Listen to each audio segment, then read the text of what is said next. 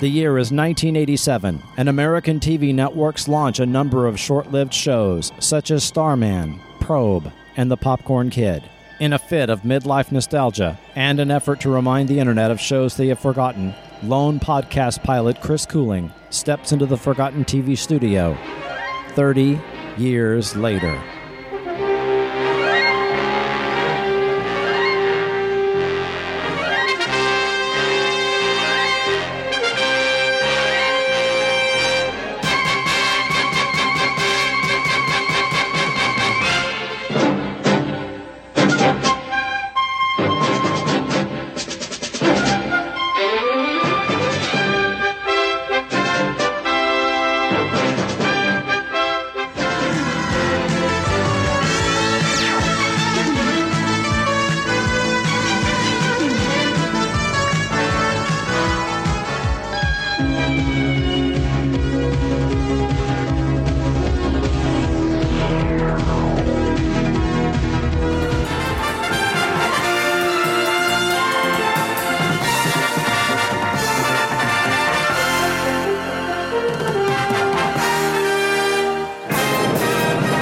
Welcome to Forgotten TV, the podcast that brings you TV memories of the 70s and 80s, including short-lived shows, pilots, and made-for-TV movies.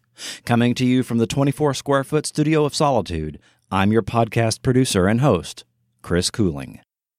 If you're listening to this on a web browser, you can subscribe to Forgotten TV on your mobile device and not miss a single show. Find it on iTunes, Apple Podcasts, Stitcher, Google Podcasts, Pocket Casts, Podcast Addict, or ask Alexa to play it for you. If you like this podcast, please give it a star rating or even leave a review on iTunes, Stitcher, or Podchaser. This helps the show become discoverable to new listeners. Thanks. With every new TV season comes some winners and some losers in its new shows.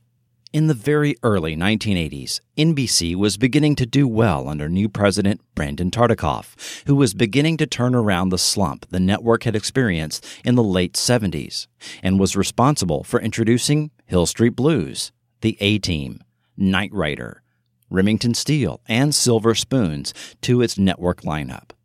The fall season of 1983, however, instead of producing any hits, was full of misfires, and is still something of a head-scratcher today. Going into the fall season, a whopping 16 shows would not be returning from the prior year. These included hits Chips, Little House on the Prairie, Quincy M.E., and Taxi. NBC invited viewers to be there in the campaign for the 1983 fall season, one of the more memorable TV campaigns of the 80s.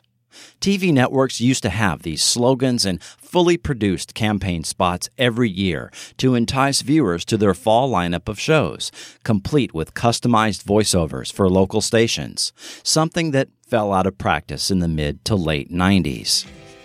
The promo spot began with scenes of a jazz band rehearsing for the song Be There, the jingle of the promo.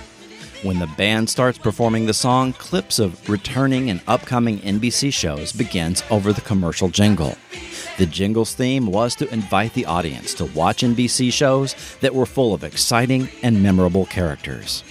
Every time, the refrain ended in, "You can NBC there, be there." You can NBC there, be there. However, the reality of the new fall season just didn't measure up to the hype. 9 new scripted shows would debut, and they would all be major flops for the Peacock network. Some were simply forgettable. I mean, do you remember Bay City Blues or The Rousters? 3 of these shows, though, would haunt various worst TV show lists for decades. They include Mr. Smith, We Got It Made, and Manimal. Before any of these shows had even aired, the writers of The Late Show were taking cracks at the 1983 fall season. I know what you're saying, Mr. Letterman. The Voyagers, it was different. It was really special. I don't think I'll ever watch TV again. Jimmy, don't ever say that. Not even as a joke. What should I do? I tell you what, I'll show you the NBC fall schedule. Come on. I have a feeling we're going to find a new show for you that just may turn out to be as good as Voyagers. It'll be a lot of fun. And here's a show called Manimal. This one's about a crime fighter who can turn into a snake and a bird. This one is about a chimp who lives in Washington. You know that'll be good. Jimmy, I don't think we have anything to worry about. And to think I was sad they canceled Voyagers. This is going to be the best TV season ever. Maybe it will be, Jimmy. Maybe it will. Yeah, I don't think so. The website Cracked includes Mr. Smith, NBC's 7 p.m. Central Friday night show, in its TV shows you won't believe were actually made list. Mr. Smith featured a talking orangutan that became a political advisor. NBC Week continues with the hilarious one-hour premiere of Mr. Smith. He's part of a scientific breakthrough. He can talk. Checkmate. It's NBC's outrageous new comedy, Mr. Smith. Nearly 1 million have called him. Now you can see him during NBC Week. The star of Mr. Smith was an orangutan named Cha-Cha, who was captured and taken to a government research center in Washington, D.C., where he drank an experimental mixture intended to increase human intelligence. This mixture gave Cha-Cha an IQ of 256 and the ability to speak. He thus became a top political advisor. Yes, the joke indeed was, a monkey could do a politician's job.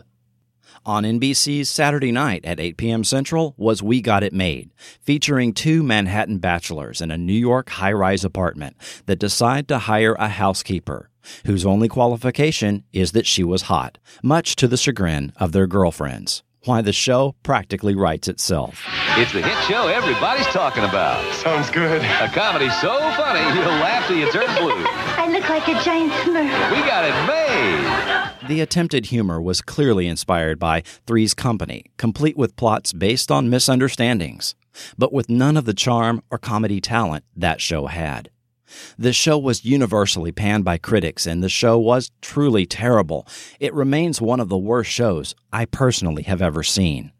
It seems executive producer Fred Silverman's name has even been removed from the show's IMDb listing.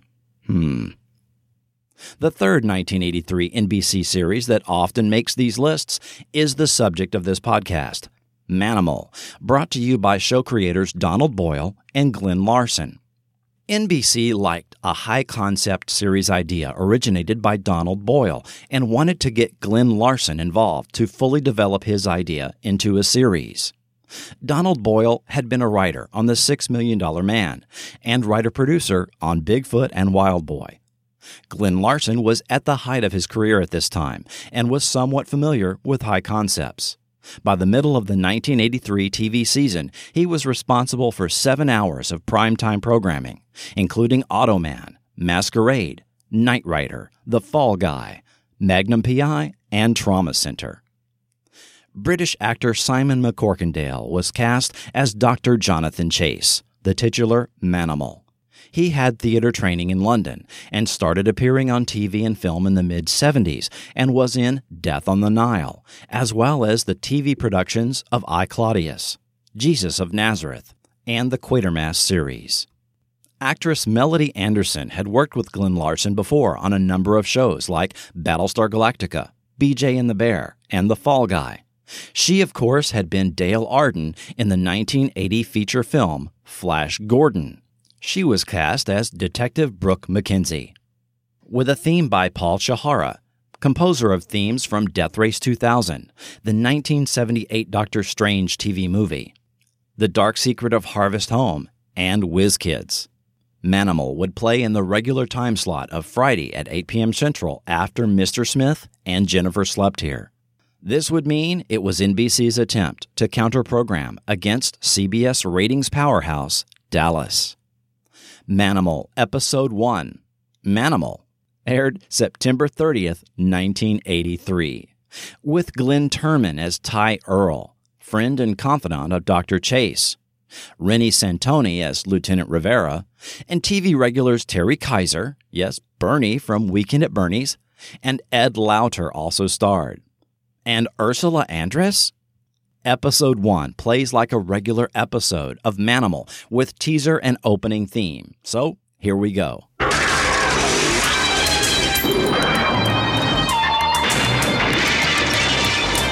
are you guys doing? Starting your own guerrilla unit?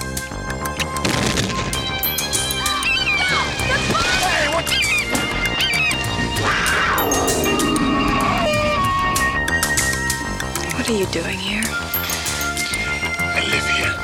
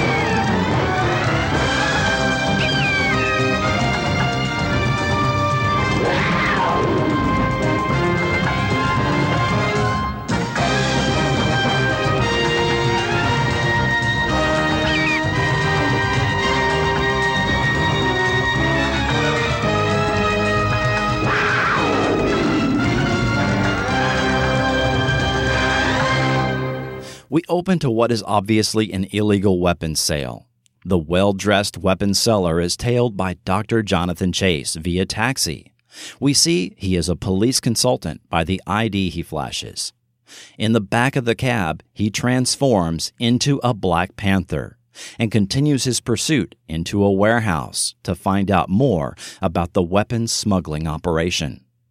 Shot and injured, he flees the warehouse.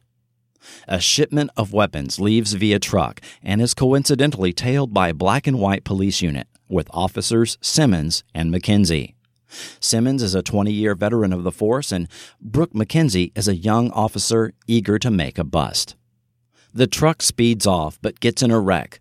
Simmons is shot by the driver, while McKenzie follows a Black Panther running down the street into an alley, but only finds Dr. Chase, who she warns to be careful that there is a wild animal on the loose. Continuing into the alley, she finds a dead end with no panther in sight. Back at the station, her boss, Lieutenant Rivera, suggests consulting with a Dr. Jonathan Chase at the New York University Police Science Department regarding why a panther would be prowling loose in New York. Dr. Chase is a behavioral scientist that consults with the police on cases involving animals. She finds he is the same man she saw last night in the alley. Chase denies being the same man, but McKenzie isn't buying it. This begins a coquettish partnership between the two, complete with flirty banter as they team up to go after the black market weapons dealers. After seeing only human and no animal blood in the test results from the alley that night, McKenzie begins to suspect Chase actually is the Black Panther she's been seeing show up at these crime scenes, a suspicion that is later confirmed after snooping around his menagerie and reading his journals. Through his animal transformations, enlisting the help of one of his real cobras, as well as a number of lions and tigers from the New York Zoo, Chase is able to investigate the arms dealers, finds out they are planning to expand their operations to hijack a shipment of nerve gas, and assists McKenzie in taking them down. Everyone gets arrested except for Colonel Hunt, who was organizing the whole thing from his pool, and seems to get away with it. But in the closing scene, a shark is suddenly in his pool and swimming right for him.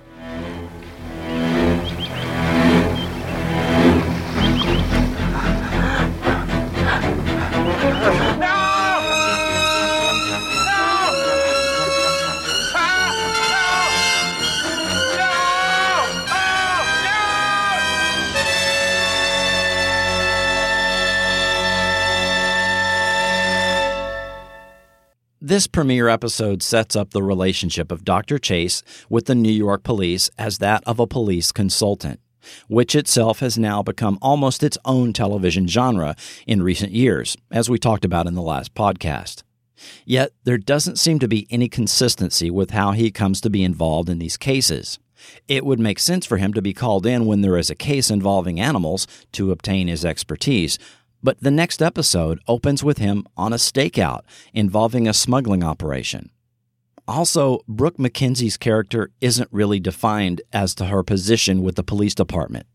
In this episode, she appears to be a regular uniformed officer, but then later is a detective. It was really unclear. In this episode, popular current songs were heard, both Michael Jackson's Beat It, although I think this was a cover song performed by another artist, and Never Gonna Let You Go by Sergio Mendes are both heard. This was not done again in subsequent episodes. Transformation count, 9. Panther, panther, hawk, cat, panther, hawk, panther, panther. Shark? Episode 2, Illusion. A casting change took place for Episode 2. Glenn Turman was replaced with Michael D. Roberts as Tyrone Earl. It seems they wanted to go a different direction with the character, making him less serious and more personable, thus the recasting. Indeed, several episodes end with a comical reaction to something Ty was up to. Michael had played Rooster, the jive-talking street hustler, on 33 episodes of Baretta, and had been in several Glenn A. Larson shows, Quincy, BJ and the Bear, and Knight Rider. Episode 2 guest starred Richard Lynch as bad guy Zoltan Gregory. Because 2 weeks ago everybody was watching the Dallas season premiere, it turned out few people had watched the Manimal premiere. So we get a lengthy additional segment, narrated by William Conrad, giving us Dr. Chase's backstory we should have gotten in the pilot, instead of the vague story we got, making the entire opening segment an incredibly long 2 minutes and 45 seconds. Illusions. You see it, you don't see it.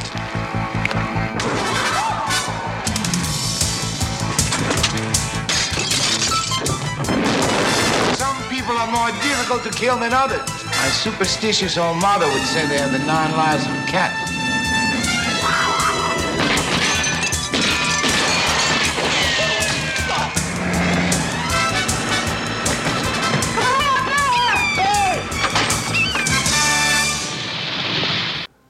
Dr. Jonathan Chase.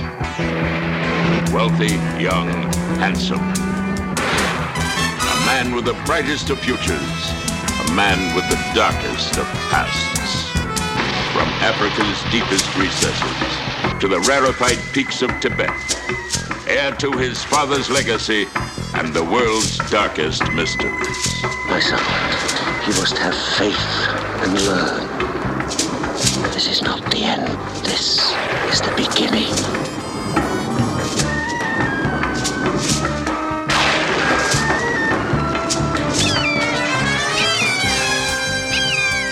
Jonathan Chase, master of the secrets that divide man from animal.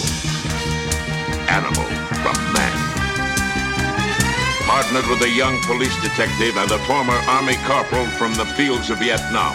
A trio that stands against the crime that breeds in the concrete jungles and stretches its deadly tentacles to the fascinating but dangerous world beyond. The world of Manimal. Chase, Ty, Brooke, Lieutenant Rivera, the whole gang are on a stakeout to nail a smuggling operation. When the bad guy, Zoltan Gregory, is fingered by a witness, it turns out he has diplomatic immunity. Forced to let Zoltan go, Jonathan transforms into a hawk to tail him and find out more about his operations. The investigation leads to the Animal Illusion Act of Harris and Ross.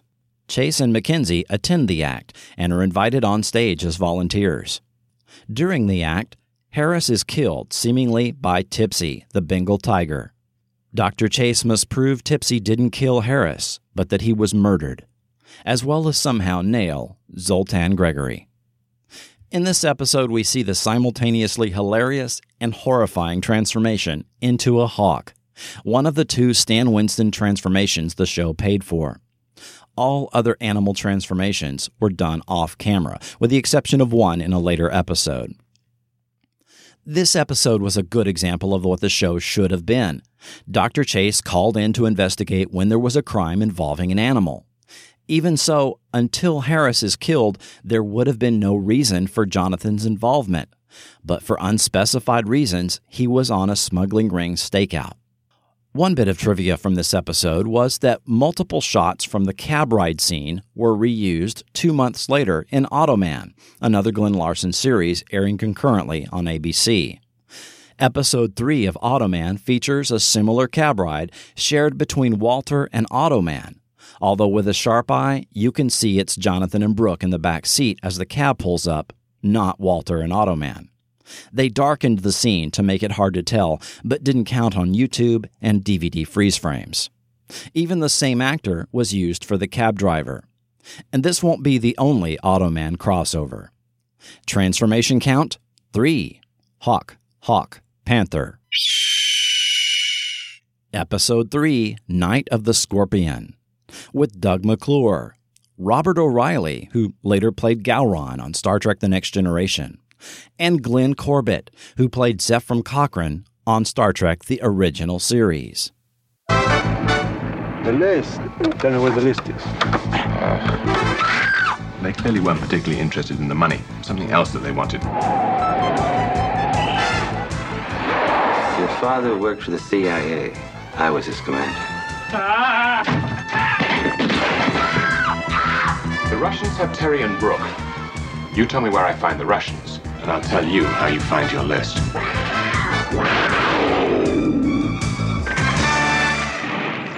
We open with a man being interrogated by Russian agents about the location of the knock list, and he dies from the truth serum he is given.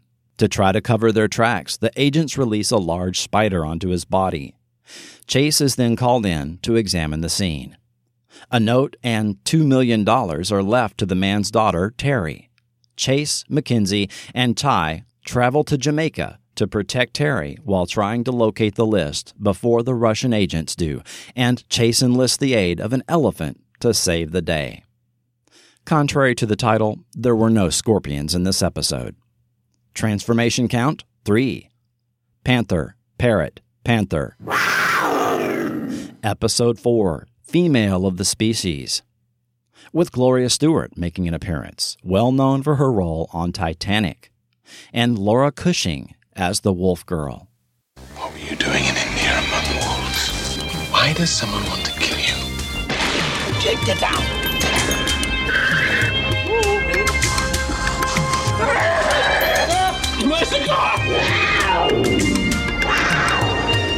Someone has tried to kill her, which means that she's entitled to police protective custody.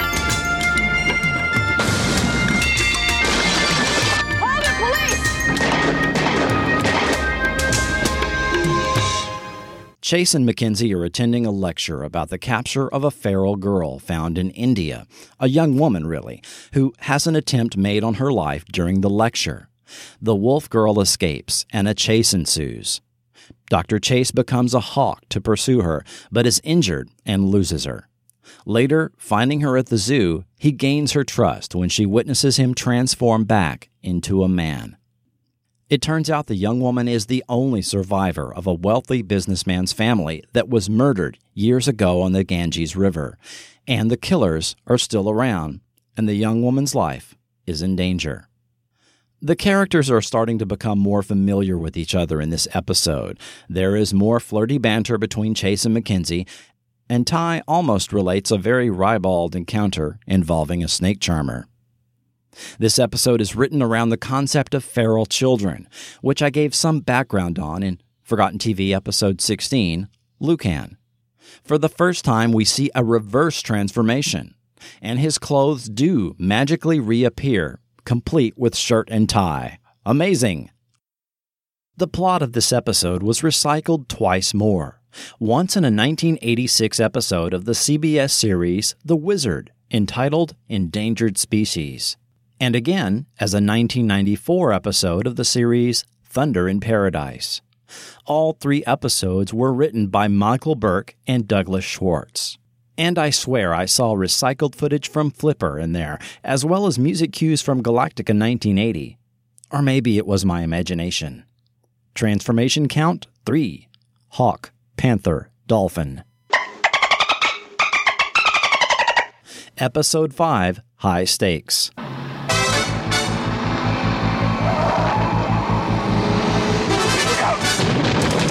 you on Splendid Dance with the Derby winner? The one that was kidnapped last year? Skin this panther first. Look out! He's alive! Howdy, sugar. I'm Mrs. Austin, and this is my horse trainer, Charles.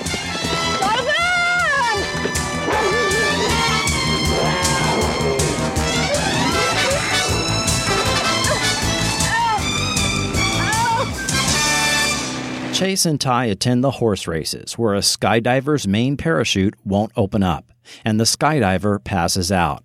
Manimal to the rescue. In his hawk form, Chase opens his reserve chute. These events thousands of feet high are somehow seen by the announcer and narrated to the crowd, who thinks it's all part of the show. Later, it's discovered it was a distraction to switch horses so a stolen prize winner can replace a long shot in a betting scheme. And for the third straight episode, a beautiful young woman needs rescuing. During downtime at the station, we got 2 scenes of flirty banter between Chase and Mackenzie, complete with animal-laced double entendres. We also get a hilarious scene with Chase as a panther sneaking around a taxidermist office, opening file cabinets and reading files. In this episode, the editors added an animal sound as an outro clip when the show went to commercial. This practice was not continued in subsequent episodes. Transformation count 3. Hawk, panther, horse. After this episode aired, the show was placed on hiatus by NBC, and production on the show ceased. Again, something that did not go unnoticed by David Letterman. Okay, we got a good show for you folks here tonight. For all television-watching Americans, this, however, is a time of uncertainty, a time of hope, and a time of fear. Last Friday, the National Broadcasting Corporation aired what could be the final episode of the high-style fantasy adventure series, Manimal. Yes, the show about a man who fights crime by transforming himself into different animals has been temporarily removed from the NBC lineup and placed into that TV netherworld known as hiatus. November 4th, 1983, Black Friday. The last regularly scheduled broadcast of the program. Now we may never learn who these other 2 people are. Is she beautiful but not afraid to get her hands dirty? Is he streetwise but loyal? But more importantly, with scarcely more than a dozen transformations to his credit, we may now never see Manimal become a collie, a gecko, or one of the more than 6,000 varieties of beetle. But whatever happens, we still have our memories of 4 of the finest episodes of fantasy adventure ever to light up our Friday evenings. While not yet officially canceled, the writing was on the wall. After a month with no Manimal, the show returned on Saturday night, and the final 3 episodes that had already been produced aired. Episode 6, Scrimshaw. With a post-Voyagers Mino Pilus, and character actors Keenan Wynn and Anne Ramsey both make appearances. You have a piece of Scrimshaw that is rightfully mine. Ah! What's that noise? Step on it! We were hoping you could tell us why someone may have been murdered for that. This ain't no ordinary piece of Scrimshaw, I tell you. Let's run! Clancy, look out! Get down! Come on, Brooke. Remember, I hate snakes. Chase is piloting a small airplane with Mackenzie and Chase's teenage friend Corky in tow, who is very interested in Mackenzie. In a cave on the beach of an island off the East Coast, Mackenzie discovers a skeleton with a boomerang embedded in its skull, holding a scrimshaw, an engraved ivory tusk. The trio take it to Corky's grandfather, who seems to know more about it than he lets on. Everybody goes undercover in a seaside community to learn more about the scrimshaw, which of course has a treasure map on it. Mackenzie needs rescuing from a sinkhole, which of course requires Chase to transform into a Burmese python and acts as a rope in a scene that seems to directly reference Raiders of the Lost Ark. The writers of Indiana Jones and the Kingdom of the Crystal Skull returned the favor by reenacting the Manimal scene 25 years later, this time with Indy being rescued with a snake thrown to him by Mutt. We got a break from the damsel in distress trope in this episode, and we got a new transformation added to the list. Unable to afford Stan Winston again, the snake transformation was done by the effects team of Michael John McCracken and Michael Sean McCracken, who would also work together on The Ice Pirates and The Kindred. Transformation count 3. Panther, Hawk, Snake. Episode 7, Breath of the Dragon, with George Cheung. You may not know the name, but you've seen him. 199 credits on IMDb, including the Rush Hour films, Austin Powers, and numerous Forgotten TV-era TV appearances. And longtime actor James Hong appears, who is a really nice guy in person. Martial arts all began with the study of animals.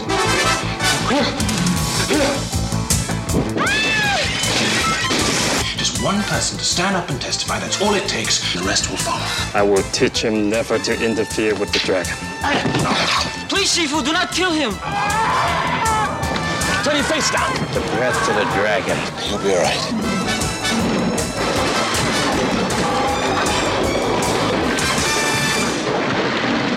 The trio visit a Chinatown restaurant on Ty's birthday and give him a surprise birthday party. Chase stumbles into a protection racket being run by a Chinese gang/cult, who also is running a crooked underground gambling den.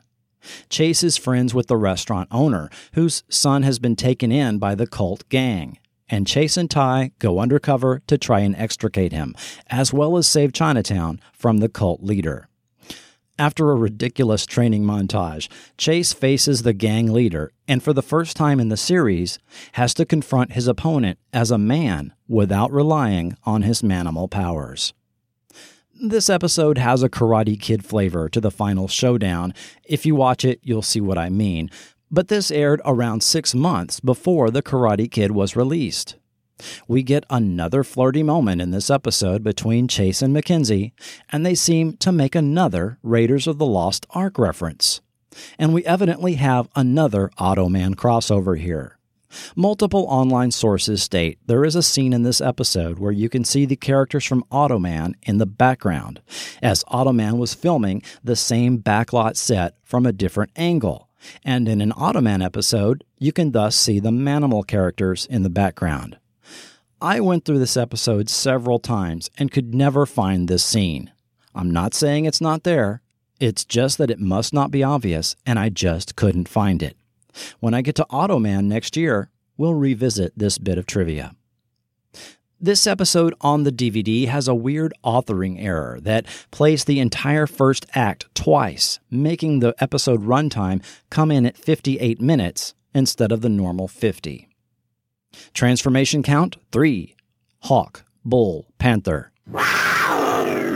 Episode 8, Night of the Beast, with character actor Jeff Corey, Robert Englund, even though his name is misspelled in the credits, and Fran Ryan. About a year ago, the hotel was bought by a group of big city investors. Well, they want to legalize gambling in Birch Hollow. We want those petitions. You think I'd be stupid enough to keep him here? Everybody stand back! I think they're gonna kill us. They'd slap you in the cell along with them as soon as look at you. Oh, Sheriff, I don't scare that easily. The golden bear, Sheriff. I can feel it in my bones. The trio are staking out a bad guy and make a narcotics bust, with Chase turning into a horse to facilitate this. They are given the weekend off and choose to head to the small mountain town of Birch Hollow for time off. Swerving to avoid hitting a skunk, Ty bends the front axle of the car, stranding them on the road up there. Picked up by an older couple, they hear about the legend of the Golden Bear and get a sales pitch for Fran Ryan's moonshine. They end up at the Birch Hollow Hotel, where the crime syndicate is meeting to discuss how they will pressure the residents to accept a major casino build in the town. Chase is mistaken for one of the syndicate and kidnapped by a young local woman. Mackenzie and Ty are beginning to pick up on just who else is staying at the hotel and get caught snooping around. Arrested, they are broken out of jail by a bear? It all comes to a head when the trio have to fight the crooked local law, and that moonshine gets put to good use. And in this episode, we get another scene that seems to reference Raiders of the Lost Ark. Transformation count, 3. Horse, panther, hawk. And after 8 episodes and 30 transformations, that was the last episode of Manimal. Normally, this is where I stop. However, that was not the last we saw of Jonathan Chase. When we come back, we'll take a look at the last time Manimal was seen. Manimal will continue in a moment. What's on the horizon for TV? More than 100 broadcast and cable channels. That's why Zenith invented the Smart Set. The only set smart enough to give you 178 channel capability now. Smart enough to let you access more channels through Zenith's most advanced Space Command remote control. The Smart Set lets you tune in the future without leaving your chair. Advanced System 3, the Smart Set, exclusively Zenith. Ready? Go! Peanut butter. Chocolate. Here it comes! You missed! Faster! Get out of the way! Uh-oh! Oh, wow!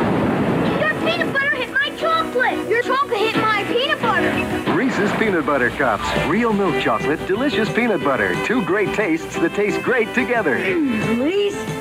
Yeah! Reese's Peanut Butter Cups.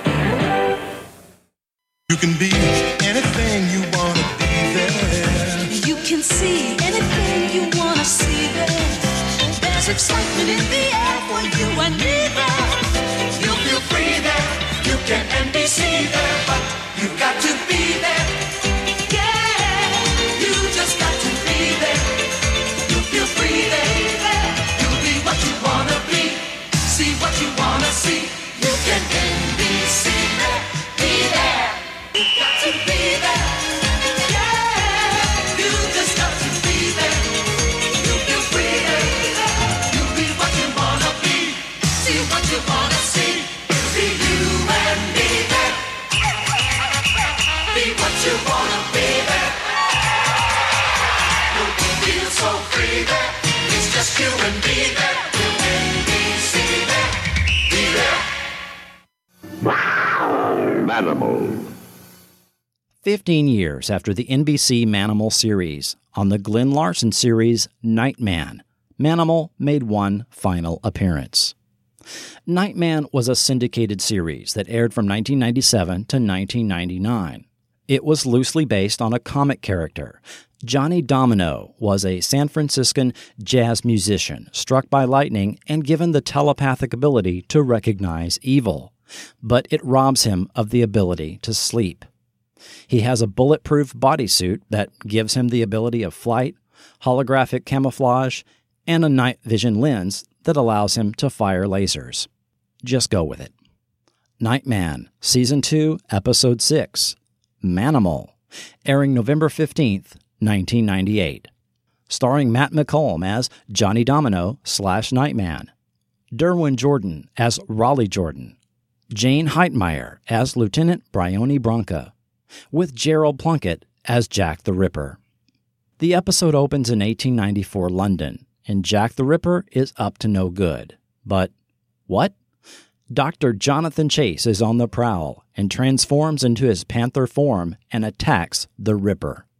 A struggle takes place, and the panther transforms back into Chase. The Ripper stabs Chase through the forearm and pulls out a mysterious crystal and vanishes. Moments later, Chase pulls out his own crystal and vanishes. We then get our series opening.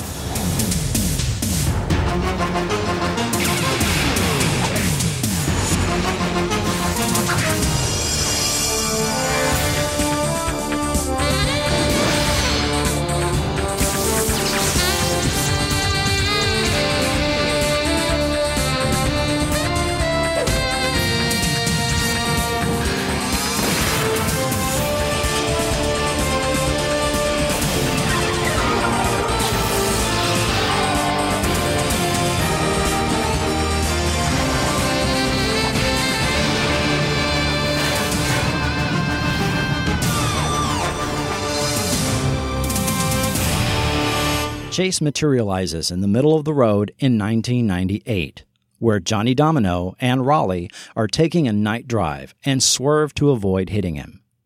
Using his Nightman telepathy, he senses the recent fight between Chase and the Ripper and pursues Chase to find out more, but only finds a hawk flying away as well as a telepathic message. Release me from your thoughts. I belong.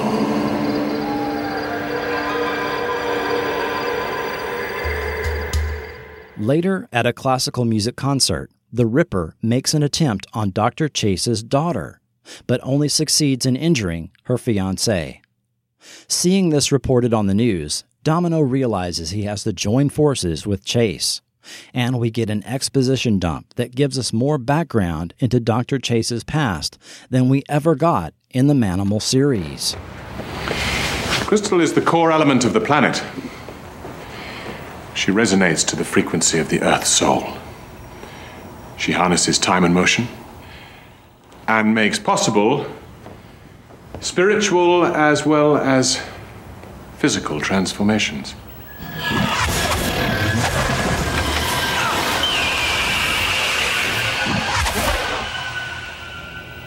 The Hawk. Oh, you are gifted. I'm sorry about the scratches. Purely defensive, I can assure you, not knowing who or what you were. It all began when I was about 12. I was with my father in Africa. He'd been studying a tribe in Tanganyika. My father became friends with their shaman, who initiated him into the mysteries of shape-shifting transformations. My father was struck down by dark magicians, but before his spirit passed on, he transferred his powers to me. It's been both a blessing and a curse. A hopeless quest to try to tip the balance away from evil and towards good. I know something about that. Yes, I believe you do. Well, it was challenging enough trying to right wrongs in my own time, but the added burden of discovering access to the past made my life a shambles. You see, I went back. I went back because I thought that I could bring to justice the most heinous murderer in history. Instead, I unleashed a monster into time and eternity. The man you were chasing. His name is Jack the Ripper. The crystal gives the Ripper the ability to travel through time and space and act as a de facto transporter device, making him even more deadly. We get the expected Nightman-Manimal team-up and find out Dr. Chase's ability has been passed to his daughter, and we end up getting two Manimals and a Nightman against Jack the Ripper. This episode further fleshed out the mystical origins of Chase's power, while at the same time raising even more questions. Evidently, the crystal is not needed for the Manimal powers, as Jonathan said his father transferred the ability to him, and his daughter seemed to simply inherit them with no special transference. Even so, Jonathan said the crystal facilitated this ability, but he did not elaborate. What exactly is the crystal needed for, other than to be a time travel plot device to facilitate this episode? Where did Jack the Ripper get his crystal, and how many of them are out there? I suppose these would have been a lot of questions to answer in the 42-minute runtime. The transformation effects in this episode were not the same ones used in Manimal. These were rapid shapeshifts done with 90s CGI, instead of the practical Stan Winston effects we got in Manimal. Behind the scenes. This is a show I had missed the first time around, and this was actually my first viewing of Manimal that I can recall. In fall of 1983, we were busy packing up and selling our house to move into a camper at the end of the year. The TV either got put in storage or sold at a garage sale, and I didn't see a lot of TV from fall of 83 through the summer of 1984 when we got back from our big road trip. Manimal was skewered by the media, most notoriously by David Letterman, as we heard earlier. It wasn't just Manimal. The whole Friday night lineup for NBC was getting terrible ratings. But it was on against CBS ratings powerhouse Dallas, a top-rated show.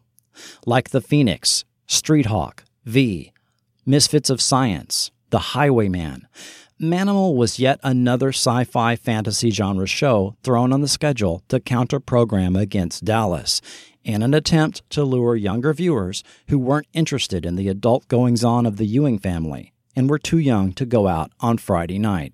Glenn Larson blames some of Manimal's issues with the fact the premiere episode had low viewership due to that competition from the Dallas season premiere, which is true. The show did end up getting low ratings.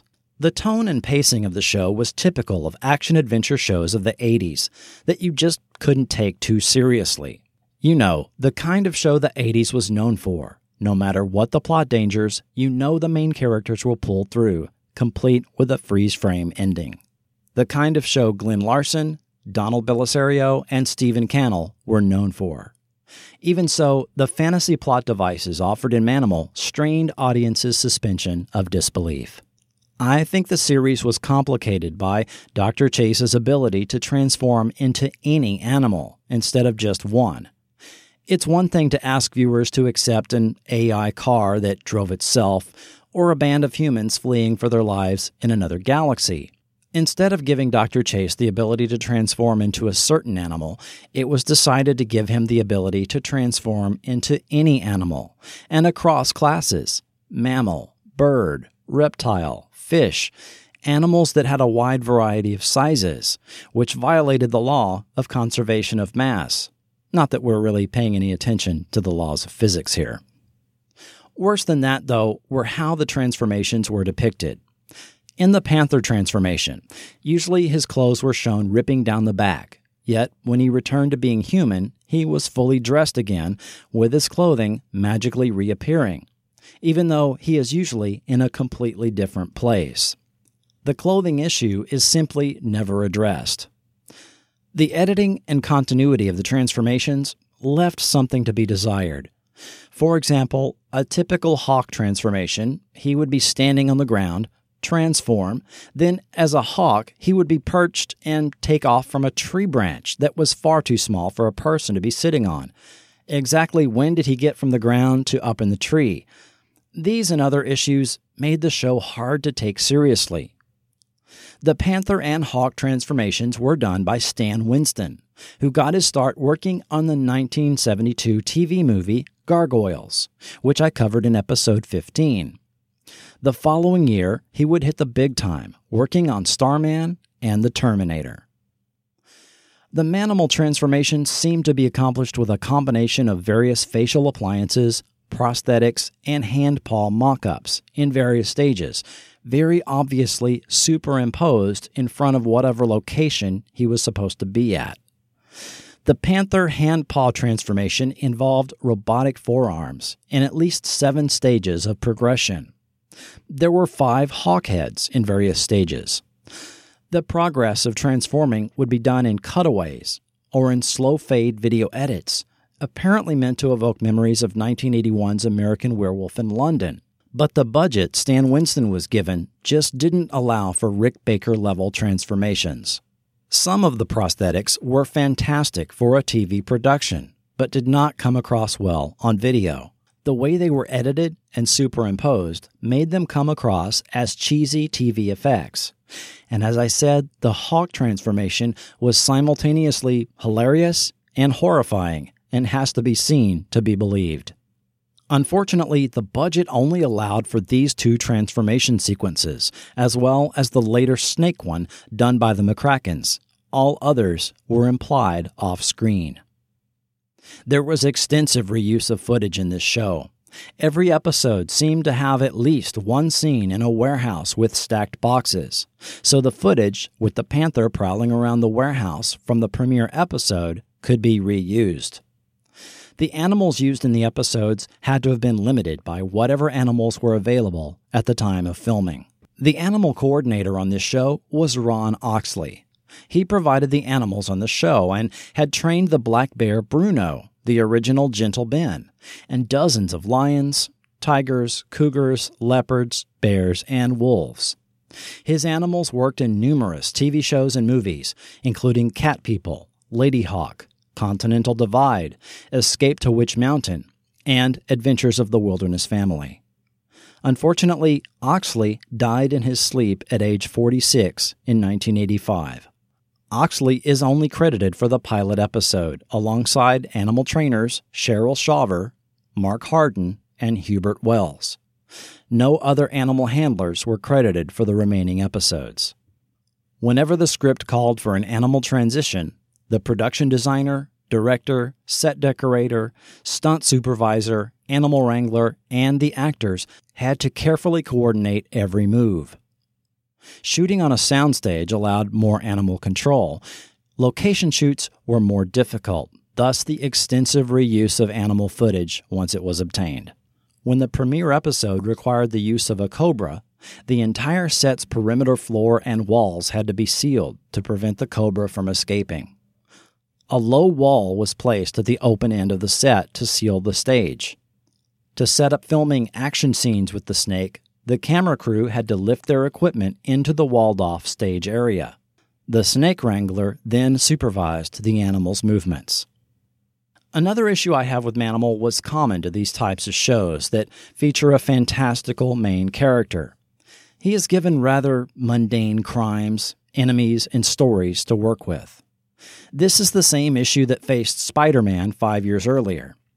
In fiction, typically your enemies should be just as interesting as your main character, but in these types of shows we had smugglers, drug dealers, gangsters, and common thieves. An additional aspect of the series not explored very well was Jonathan's history and origins of his powers. We were given that mystical backstory tacked on to the openings of the 7 episodes that followed the premiere. In this opening, we see a 12-year-old Jonathan witness his father's death and his Jedi-like ascension into the Force. Or did he become that hawk flying in front of the full moon? This was never really explained in the Manimal series. We had that tacked-on explanation in Nightman 15 years later, but the Manimal series was not really given much time to delve into this. However, a line or two would have been nice to attempt to give some type of source or methodology to his powers. Did his father teach this to him, or just magically imbue him with the power upon his death? It would have been great if they had delved into this more. There was actually a Manimal comic book published in 1986. However, it had nothing to do with the series. It was a reprint of stories by Ernie Cullen that originally appeared in 1974 in the fantasy magazine Hot Stuff. The stories contained nudity, Nazis, and hanging corpses. A Glenn Larson production, it was not. If you remember Heavy Metal magazine, you get the idea. When watching Manimal, you may notice a small distinctive scar under Simon McCorkindale's right eye. He got this in a cricket accident when he was 13. He has highlighted it and even used it as a part of his performance on several occasions as a trait of his character. Simon was cast on Falcon Crest the year after Manimal and played the role of Greg Reardon for 59 episodes. He was given the lead role in the 1990 series Counter-Strike.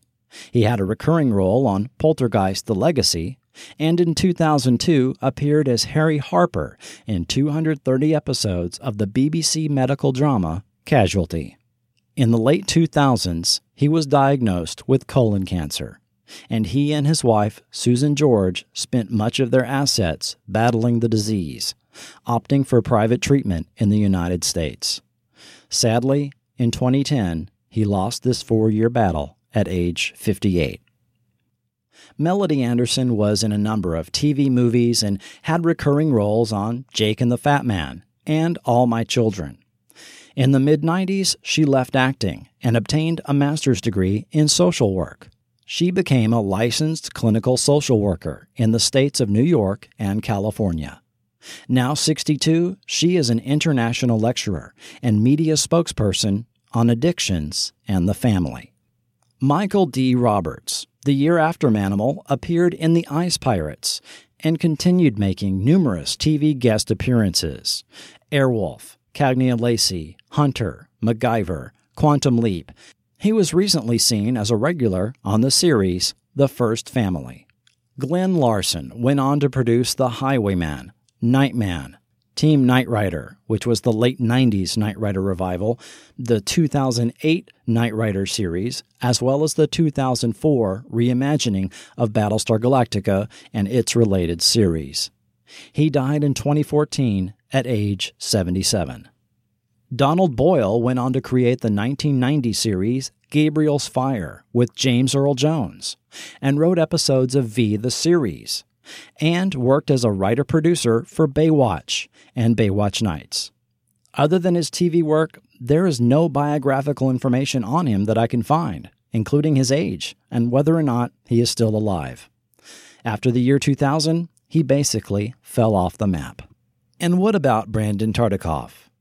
In the 1983-84 mid-season, Riptide and Night Court were added to NBC's schedule.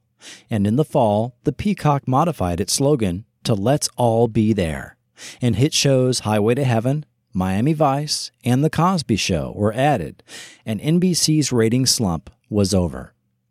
By the end of the 1980s, NBC consistently had a hold on half of the top 20 shows on TV, and the 1983 season of Misfires was forgotten. Tartikoff became well known for making meta appearances, poking fun at himself on NBC shows such as Night Court and Saved by the Bell. He was written into an episode of Alf, but was played by David Leisure.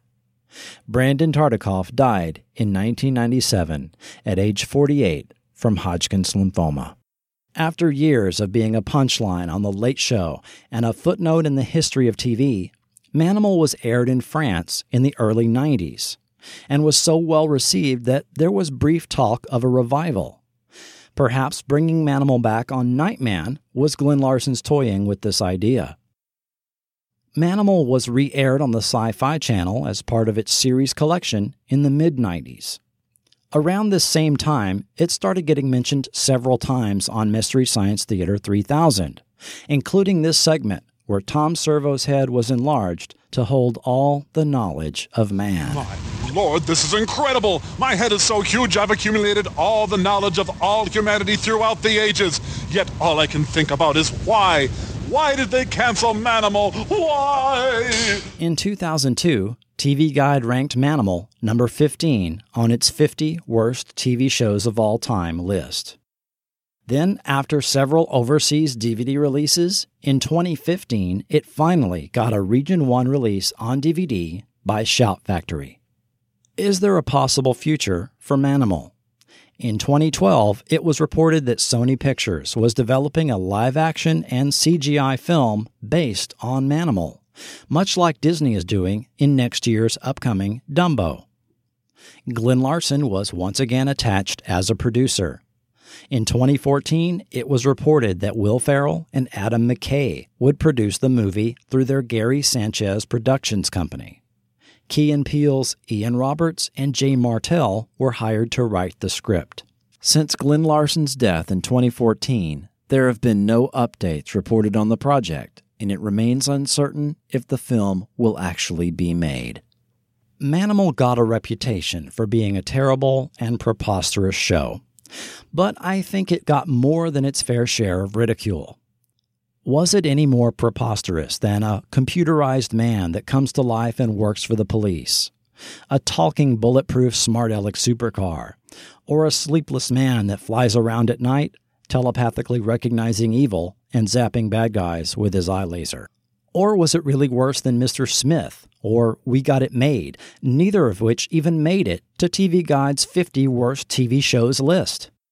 When talking about misfits of science, Courtney Cox once said, "It was one of those shows you either loved or hated, like Manimal." Was Manimal high art? No, but I can't say it wasn't entertaining. Given the current TV landscape filled with reality shows and endless rehashed police procedurals, give me some 80s Glenn Larson any day, with shows like Automan, Knight Rider, and Manimal. Manimal. There's a place you gotta go for learning all you ought to know about the facts of life. The facts of life. When your books are what you're there about, but looks are what you care about. The time is right to learn the facts of life. When the world never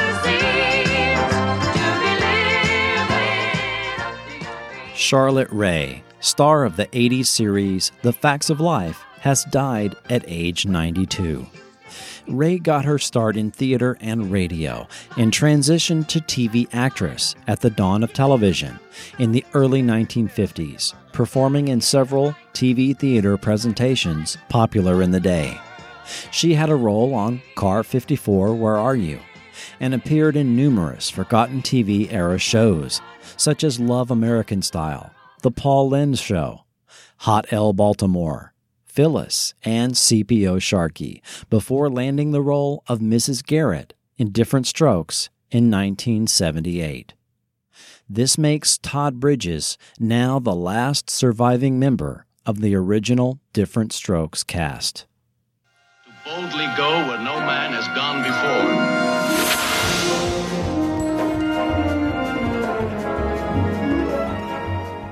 Doug Grindstaff, 5-time Emmy-winning sound engineer, has died at age 87. You probably don't recognize the name, but you will recognize his sound effects.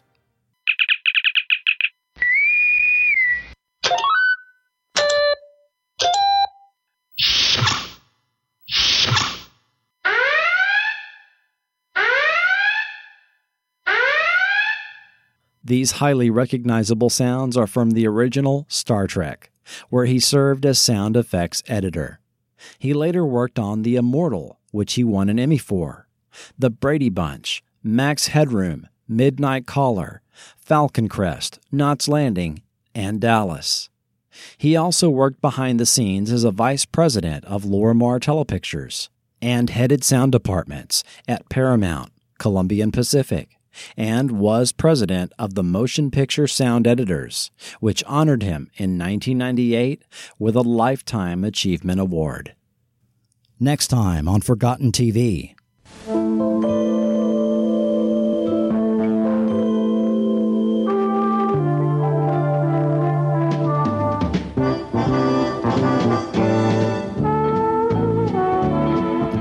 TV Guide called it the 7th worst show of all time. But was it? Tune in next time to hear me discuss Aftermash. That's next time on Forgotten TV.